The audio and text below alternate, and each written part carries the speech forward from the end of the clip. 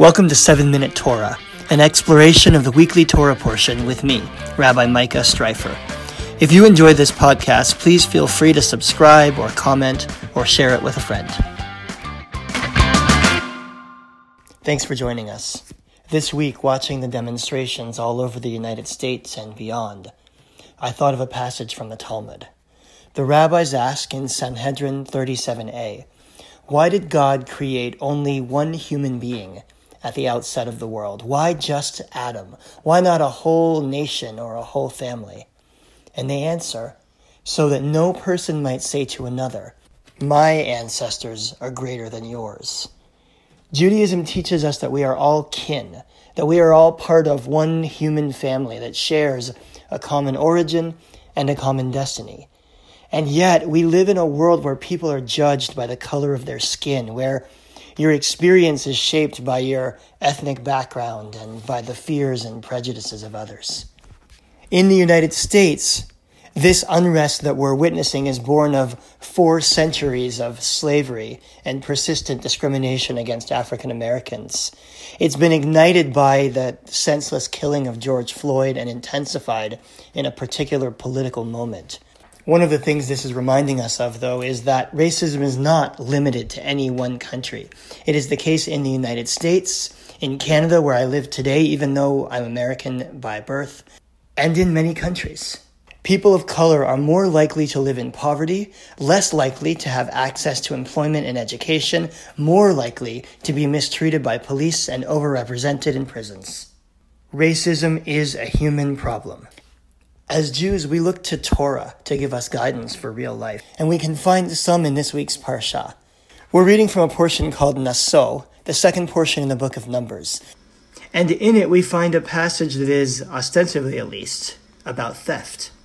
It says, Vaydaber Adonai el Moshe lemor, the Eternal One spoke to Moses, saying, when a man or woman commits any wrong against a fellow person, thus breaking faith with the eternal God, and that person realizes their guilt, they shall confess the wrong they have done, and they shall make restitution. Now, as I said, this seems to be about theft. Essentially, if you steal from somebody, presumably unwittingly, and then you realize it, you have to make up for it. Pay the person, and later it says add 1/5 to the restitution, and you're good to go. But the rabbis dig deeper into this passage, and they find that it's not really about theft at all. We have to look at the commentaries to understand why. The Torah says, when a man or woman commits any wrong toward a fellow human being, they thus break faith with the eternal God. In other words, a wrong against a fellow human being is a wrong against God.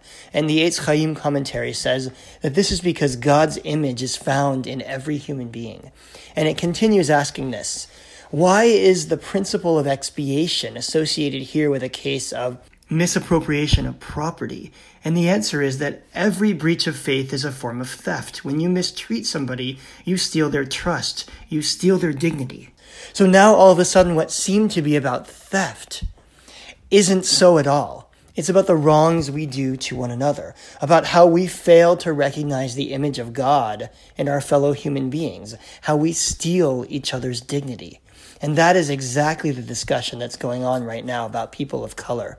What's being called for is a recognition of the fact that some people are treated as lesser in our society, that we are not always good at seeing the image of God, seeing the humanity in one another. So we can turn back to the text again to understand what to do now.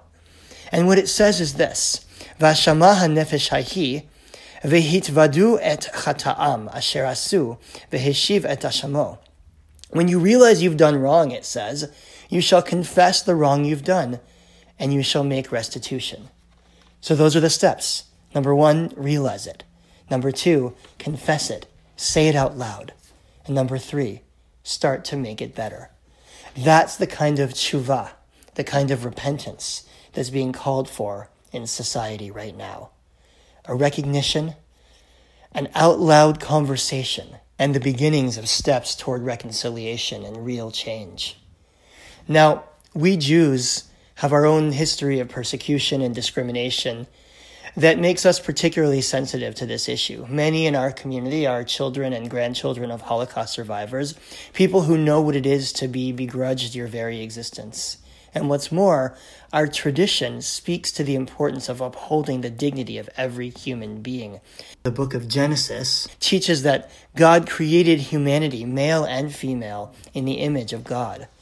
And the Talmud in Tractate Sanhedrin says that anyone who destroys a single life is considered to have destroyed an entire world. In other words, every human being is a reflection of the divine. Every human being carries the worth of all of humanity. These are the values and the history with which we come to this conversation. And the most important thing to do right now, I think, is to listen. These demonstrations that are going on right now represent an important opportunity for stories to be told, for issues to be talked about out loud, not to be swept under the rug anymore. As a white person in a Jewish community, it's an opportunity to hear about the lived experiences of people of color, our own neighbors, friends, and family members, since there certainly are Jews of color. It's a chance to open our eyes and our minds to the reality of institutionalized racism. This is perhaps our highest Jewish command, Shema, listen, especially when it leads to action, especially when it leads to real change in the world. So we have work to do. We have listening to do. We have change to make. May we all work together to fulfill the ancient vision of a better world, a world where, as the prophet Micah said, everyone will sit beneath their vine and fig tree, and no one shall be afraid. A world where, in the words of Dr. Martin Luther King Jr., our children will not be judged by the color of their skin, but by the content of their character. May this be God's will, and may we make it so. Shabbat Shalom. Thanks for listening to 7-Minute Torah. If you enjoyed this program, please leave a review or a comment, and please pass it on to a friend.